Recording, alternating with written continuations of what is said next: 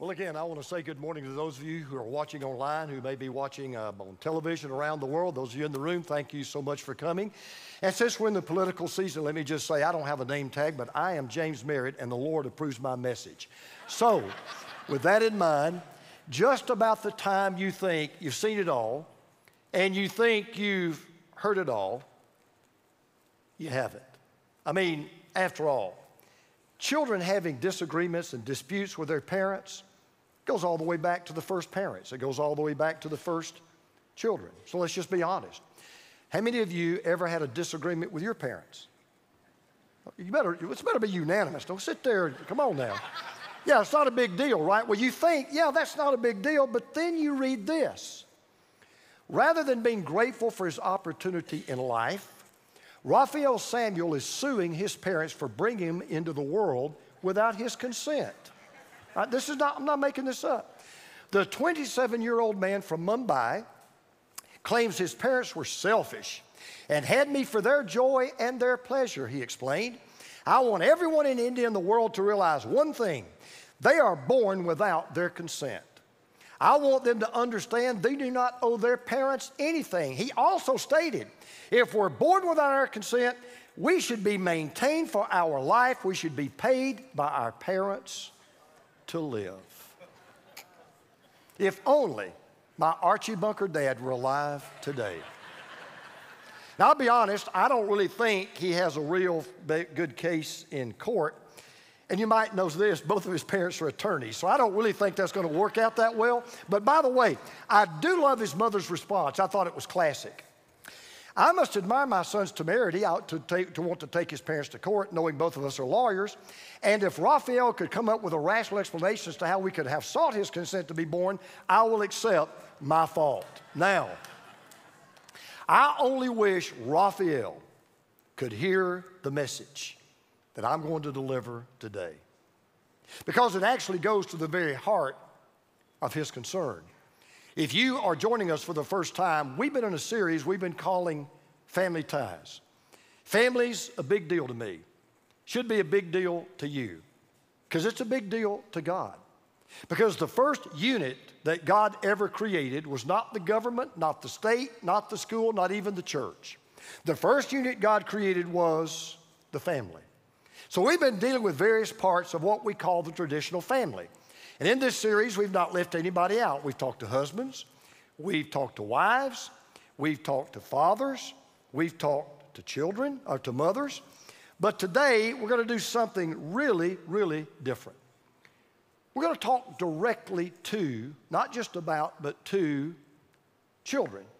Especially if you still live at home with your parents, this message is really for you. And the reason why I'm doing that is because that's exactly what the Apostle Paul did in a New Testament book called Ephesians. And I want to invite you to turn to Ephesians chapter 6. It's in the New Testament. Go to Matthew, Mark, Luke, and John, and about 6, 7 books over, you'll hit the book of Ephesians. Now, let me tell you why this is so unusual. It's so unusual that Paul would address something directly to children, because rarely are children ever directly addressed in any of the Bible. As a matter of fact, in the ancient world, you may or may not know this, children were very unimportant. Children were seen as really irrelevant. They were considered of low value as compared to the grown-ups. Let me tell you something really interesting. We sing this song, Jesus loves the little children. He loves the little children of the world. And yet you want to know something strange? Never in Scripture is Jesus ever recorded as having one conversation with a child. Not one. Loved them. They sat on his lap, loved to hear him, loved to touch him, loved to feel him, loved to see him, but he never had one conversation with a child. And yet Paul is not just talking about children to grown-ups. He's talking to children, which we either are or we were at one time. Now, what I hope happens today is this.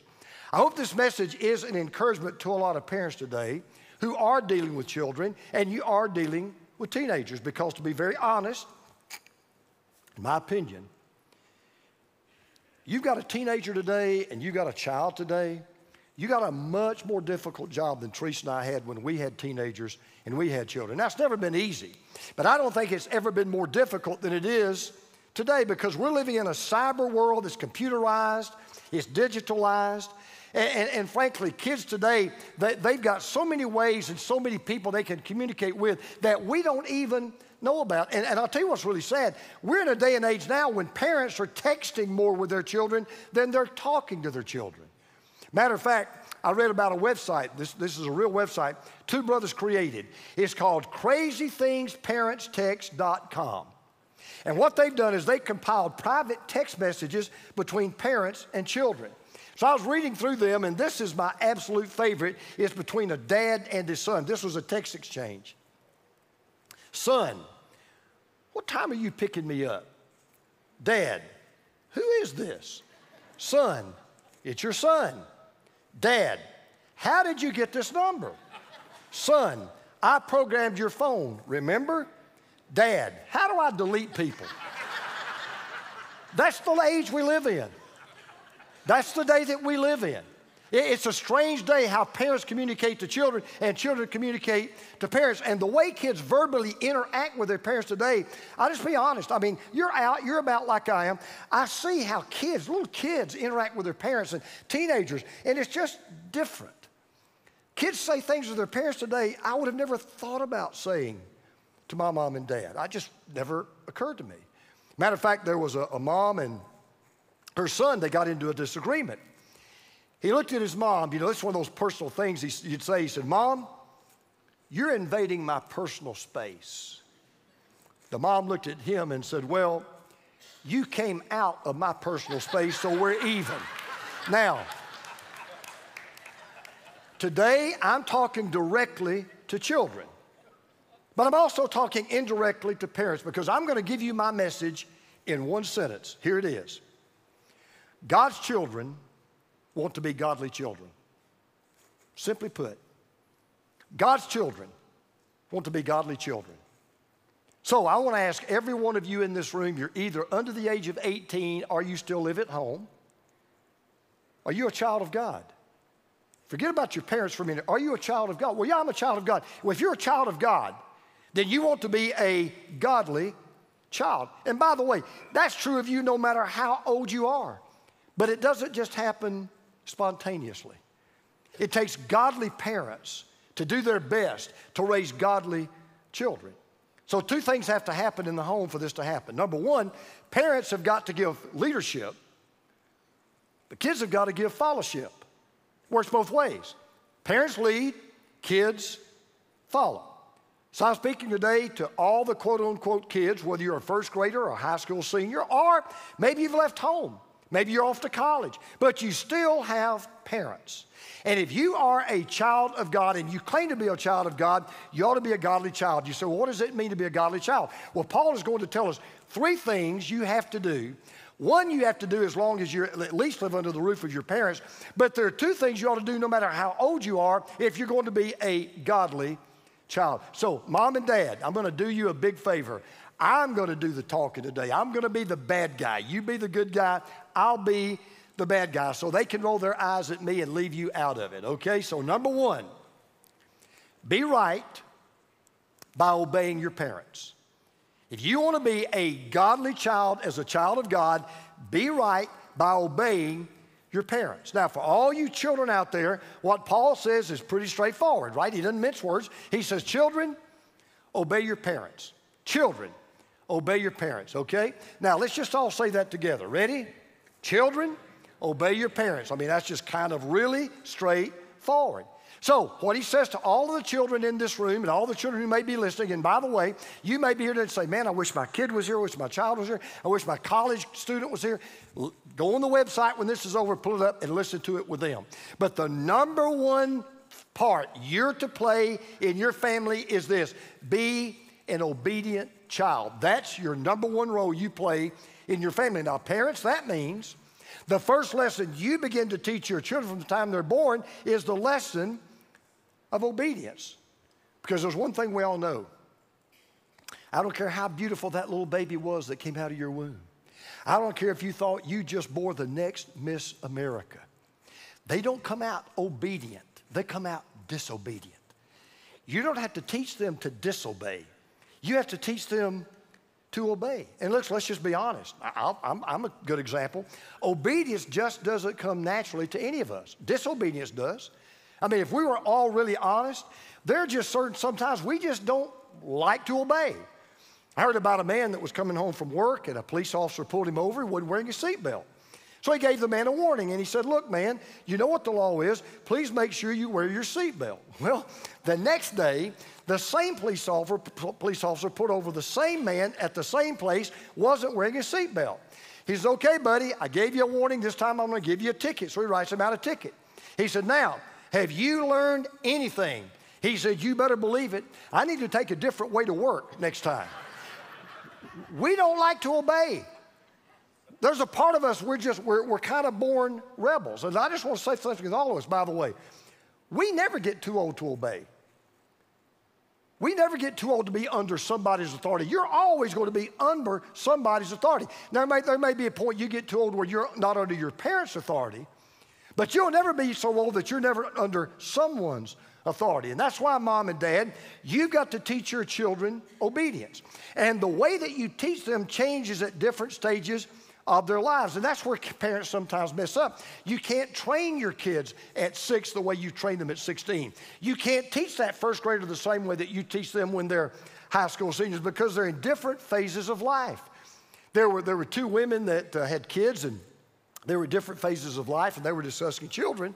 They were watching their children play and on the playground. One of the mothers said, you know, I got to think the other day, she said, it is so ironic about being a parent. She said, what do you mean?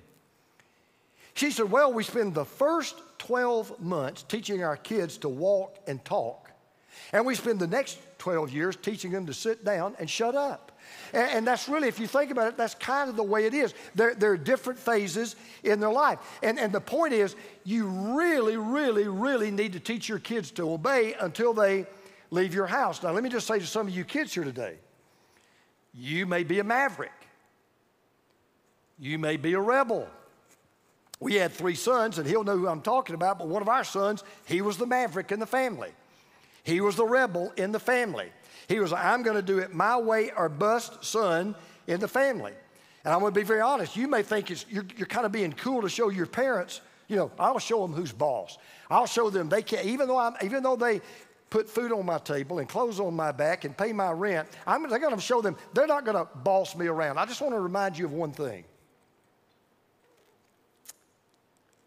Even the Son of God was obedient to his parents. Now think about that. Even the Son of God was obedient to his earthly mom and dad. Because remember, the Son of God was once a Son of God child.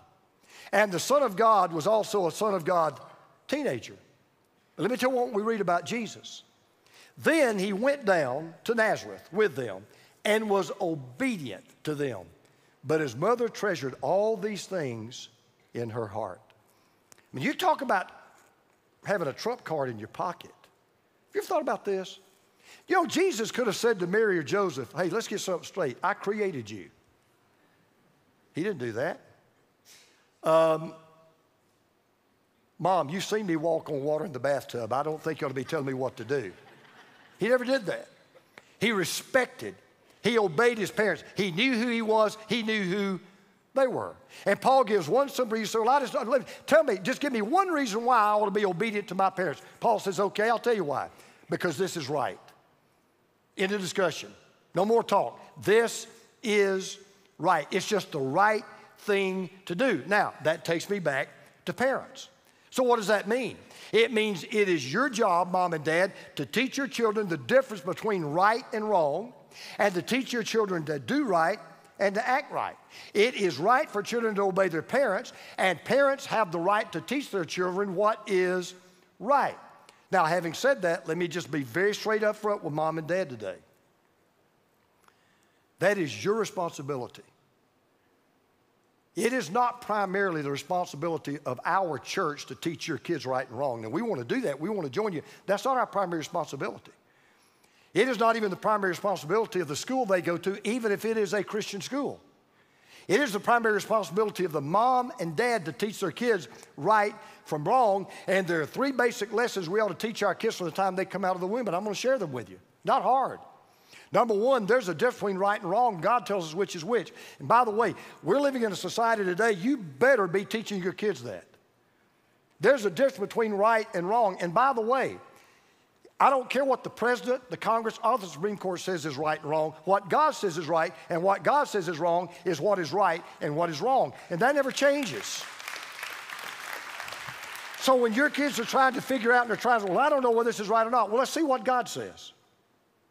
I had a conversation this morning, with a former student of mine who was in my student ministry when I was a student pastor. He wouldn't mind me telling you this. He just got divorced from his wife, 40 years they've been married. So I called him on the way into church this morning. I said, man, what's going on? He said, well, it probably won't surprise you. He said, but, I've come out as gay. I've come out as gay. He's got 2 boys, so I've come out as gay. And, I just, want to get a divorce.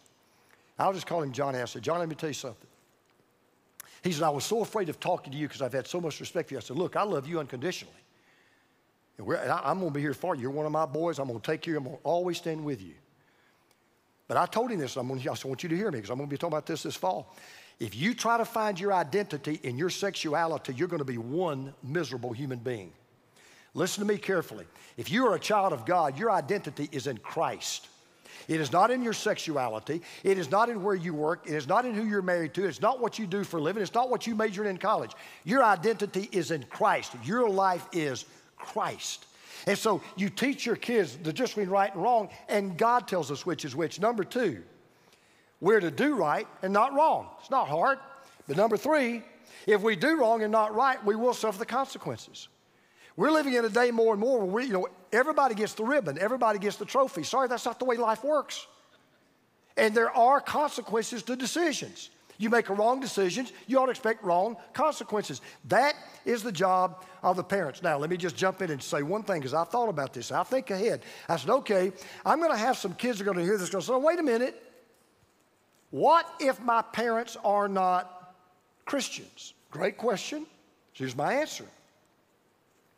As long as your parents do not ask you to do anything that is unbiblical or ungodly or immoral, it's even more important that you obey your parents. As a matter of fact, not only is it the right thing to do, probably the best way you can be a witness to that lost mom and dad is to show them this is what a Christian child does. This is the way a Christian son acts. This is the way a Christian daughter responds. Because remember this, when you obey your parents, kids, listen to me, you're not just obeying your mom and dad. You're obeying the God that gave you that commandment to begin with. So be right by obeying your parents. Now let's put that aside because we're not always kids, right? We finally do move out. Some move out when they're 10, 20, some move out when they're 60 or 70, but eventually we move out. So it's okay, I move out. All right, well, you're still a child. They're still your parent in a way, so here's step 2. Be respectful by honoring your parents. You're right in obeying your parents, but you be respectful in honoring your parents. Now, the result of obeying your parents is you honor your parents. So Paul goes all the way back to the Old Testament. One of the commandments, he says, honor your father and mother, which is the first commandment with a promise. Now, let me just get something out of the way. There's a difference between obeying your parents and honoring your parents. So make it plain. Obedience is an action you do on the outside. You do what you're told. That's obedience. Honor is an attitude that you have on the inside. So to honor means to respect. So let me give you an example. Your mom or your dad asks you to clean your room or take your dishes to the dishwasher or whatever your chore might be. And you do it. But you do it grudgingly. You do it complaining. You do it moaning and back-talking. Why do I always have to do it? Why don't you ever ask my brother to do it? You do it, with a bad attitude. Well, you're obeying them, but you're not honoring them. Because the truth of the matter is, you cannot honor your parents without obeying them, but you can obey them without honoring them. Now, it is one thing to disobey your parents. We put that aside. It is a different thing to disrespect your parents. So here's what I want to say to all of us. How many of you still have 1 or 2 parents that are living? Okay. You never outgrow the responsibility to respect your parents.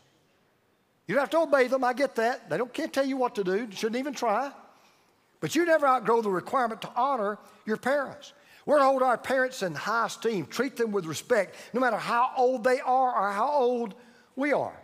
So that means, no, you don't have any right to speak to them any way you want to just because you are an adult. Yes, you're going to agree with them sometimes. You're going to disagree with them at sometimes. But disagreement should never turn into dishonoring them. That verb to honor, by the way, is in the present tense. That refers in the Greek language to an action that never stops.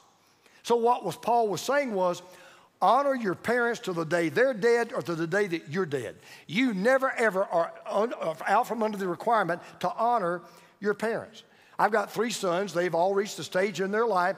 They are not required to obey me anymore. I don't even try to tell them what to do anymore. If they ask my advice, I give it. If I do, they don't, I don't give it. And if they give it and they don't take it, then they can go do something stupid. That's up to them. It doesn't matter. They're no longer required or obligated to obey me or their mother. But I've let them know before, you still are going to honor me. And you're still going to honor your mother. Obedience stops, honor never does. When I became a dad, I still respected my dad. When she became a mother, she still respected her mother. Never called them by their first name. And by the way, don't ever get around this guy and call your dad your old man or your mother your old lady. It will not go well with you. And you don't get too old to say yes, sir, and no, sir, and yes, ma'am, and no, ma'am. That may be a southern thing, but it's in the Bible somewhere. I'll find it. See, there are 2 stages in honoring your parents, 2 stages. In stage 1, you honor them by obeying them. Okay, you're at home, whatever they tell you to do, you do it, and you do it with the right spirit and a submissive heart. In stage 2, listen carefully. Here's the way you honor your parents in stage 2. Not by doing what they tell you to do, but doing what they need you to do. Because this is the way it works, and you kids listen to me. When you're a child, they care for you, and they should. But one day, they'll be old, and they won't be very healthy, and they'll be lonely, and they will need you to care for them. And you'll get a chance to invest in them, respect and love and care for all the things they have done for you. That's the way that it works. So you take care of them, you call on them, you check on them if you can, you visit with them, you do for them what they can no longer do for themselves or that need you to do without them having to beg you to do it, talk you into it. It grieves me when parents almost have to bribe their kids to do something for them. I read a story, it was 2 days before Thanksgiving. And there was this old man in California, and he called his son. He said, David, his son, David lived in New York. So he calls his son up 2 days before Thanksgiving. He said, son, I hate to tell you this over the phone, but he said, I'm leaving your mother. I can't stand it anymore. I've had enough. 43 years of her nagging and groaning. I'm out. Well, the dad, he was shocked. He began peppering his dad with questions. And, what can we do to take care of things? And finally, the dad just cut him off. He said, listen, son, we don't need to talk about this anymore. My mind's made up. If you don't mind, just call your sister in Chicago, tell her what's happening. But I do not want to talk about it anymore. Do you understand? I'm done. So the brother calls the sister, and he says, you're not going to believe this. And, man, things are just blowing up at the house. I don't know what to do. And so about 5 minutes later, the phone rings. The dad answers the phone. It's the daughter. She says, Dad, listen to me. Don't you do anything until we get there. Nothing. David and I have talked. We're both going to be there tomorrow night, and we're going to be bringing the kids. The dad said, well, okay, see you tomorrow. Hung up, turned to his wife, said, okay, coming for Thanksgiving. What do you want me to do for Christmas?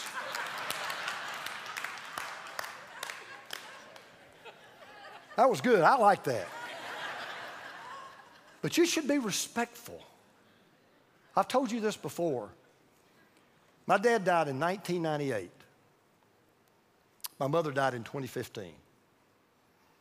Beginning the day my dad died to the day my mom was able to talk.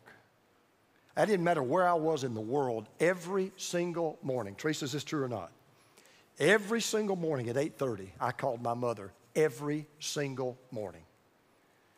Your baby boy loves his mama.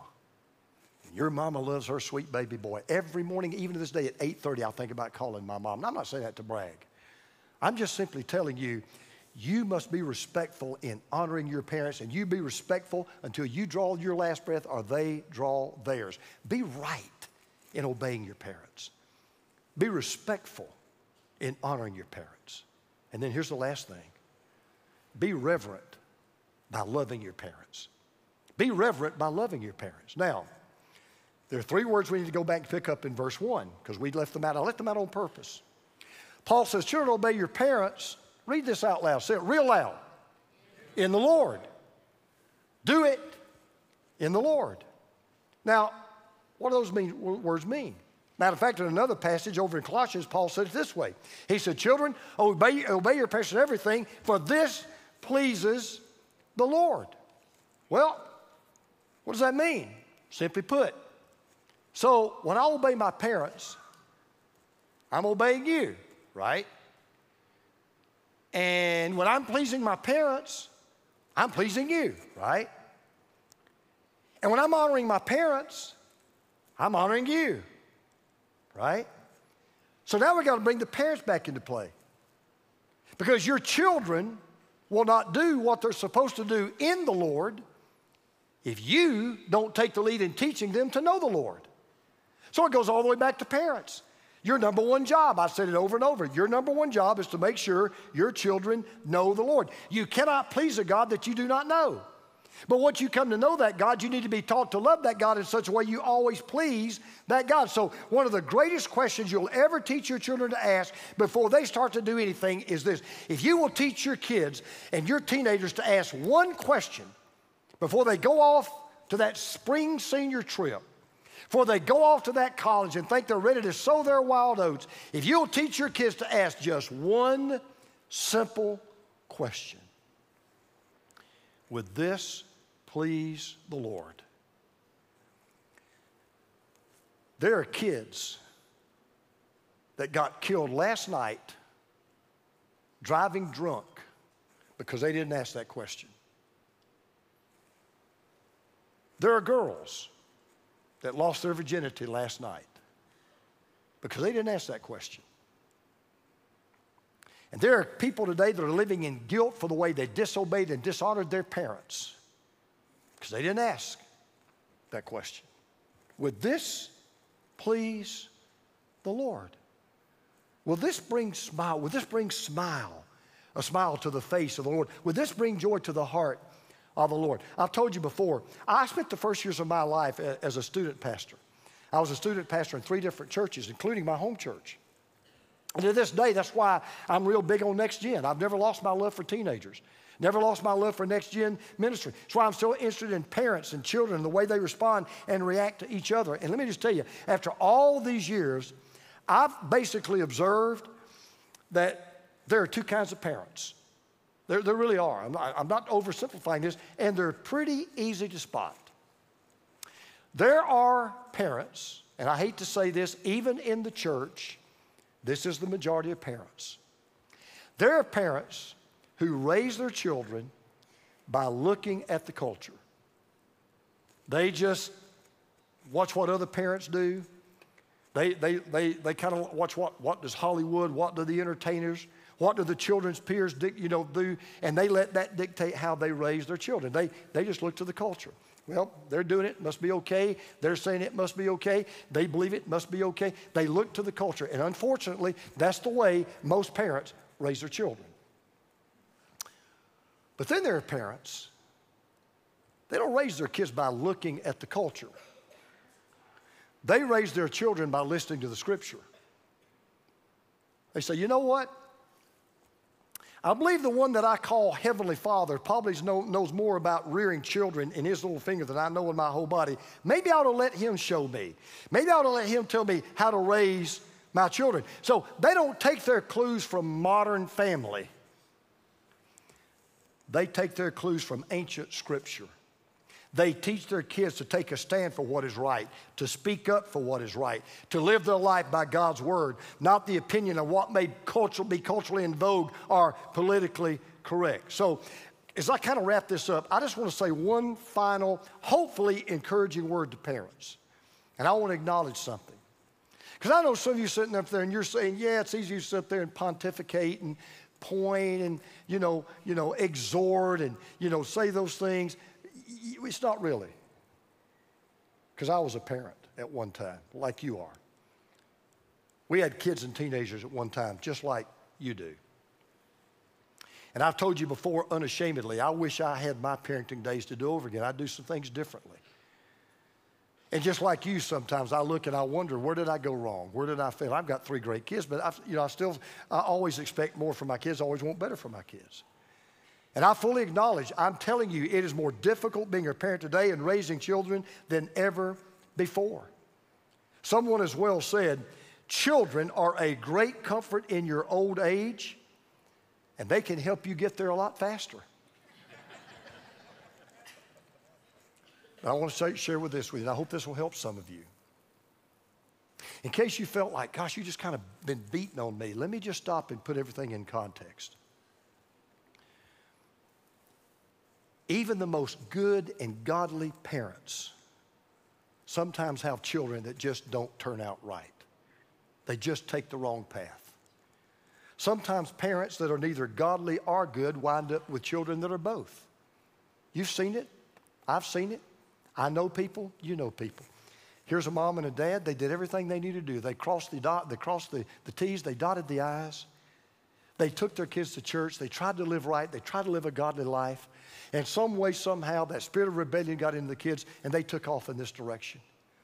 And then you've seen other parents never darkened the door of the church, never gave a flip about God, but somehow God intervened in the life of their children, and they turned out to be great godly children, and you go, what in the world happened? What did I do wrong? Let me just give you a little word of encouragement.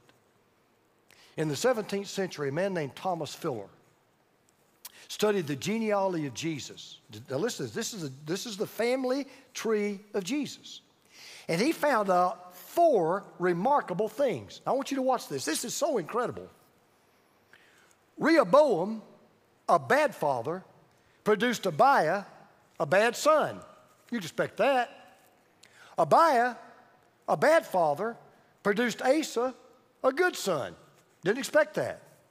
Asa, a good father, produced Jehoshaphat, a good son. You'd expect that. Jehoshaphat, a good father, produced Joram, a bad son. It happens. So what's the point? The point is, and I want you to hear this carefully, you mom and dad. Just like I did my best as a dad, what I thought was the best. But I didn't always get it right.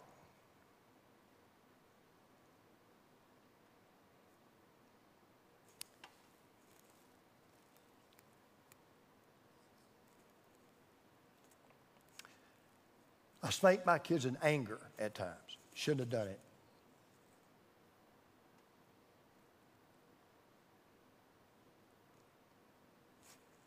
Was too strict on my kids at times. Shouldn't have done it. My wife was a far better mother than I was as a dad. And I've had to work through a lot of things with the Lord in my own life. But finally, in reading the scriptures and walking with the Lord, spending time with Him, asking for forgiveness, being repentant, I finally realized, ultimately, at the end of the day, the boy's got to sit down and the man's got to stand up and take responsibility for his own actions. Next week after next, I'm going to be talking to you about how to get off the guilt trip. I hope you don't miss it. Just put that in your mind. 2 weeks from today. Did it just before I left. And it wasn't as a result of this. It's just a message I've been thinking about for a long time. And I'm saying all that to say this. You do your best that you know how. Knowing before you even start out, knowing before that child even gets to be 1 year old, you're going to make mistakes. You're going to blow it. You're going to do things you wish you hadn't done. You're not going to do things you should have done. It's just life. Because no, the only perfect parent is God. And look how His first 2 kids turned out. So what do you think you're going to do? But what I'm saying to you, at the end of the day, there comes a point where you have to say, you know what? I did my best. I trusted the Lord. I've tried to live the best way I know how. Nobody's going to put me on a guilt trip for where they are now. They've got to stand on their own 2 feet. I'm not accountable for them anymore. They are accountable for them. That is the point that I'm trying to make. And I want you to please hear that. I've beg you to hear that. Don't feel like you're a failure. Don't feel guilty. If you can honestly look in the mirror and say, look, I did my best to be a good, godly parent. Kids didn't turn out the way I wanted them to turn out. And let me just say this. I'm going to say it one more time. I don't care if you had bad parents. I don't care. If you are a child of God, you want to be a godly person. End of story. If you're a child of God, I don't care whether your mom was a bad mom or your dad was a bad dad. You don't have to be a bad man and you don't have to be a bad woman. You've got a choice. You can break that chain. If there's a generational chain, you can break it. No parents, you can't just push a button and guarantee that your children are going to be just like the children talked about in this passage. All I am saying is, it is our job to do our very best that we can and then leave it to the Lord. But we've got to do that. There was a man who once argued with the English poet Samuel Coleridge about the importance of parents instructing their children in spiritual matters. Well, this man wasn't really that religious, and he wasn't really a churchgoer. And he said, well, I'll just tell you, Samuel, I just think you're wrong. He said, I'll just tell you, he said, I just don't think parents ought to indoctrinate their children into their religion. I just think they ought to give the children the freedom to make their own choices. Just let them do what they want to do. Well, Coleridge didn't say a word. Instead, he invited the man to his backyard to go look at his garden. So when the man walked outside, Coleridge said, how do you like my garden? And the man said, it's not a garden. It's just a patch of overgrown weeds. And Coleridge said, well, it used to be a garden, but I decided to give it the freedom just to be whatever it chooses without any interference from me.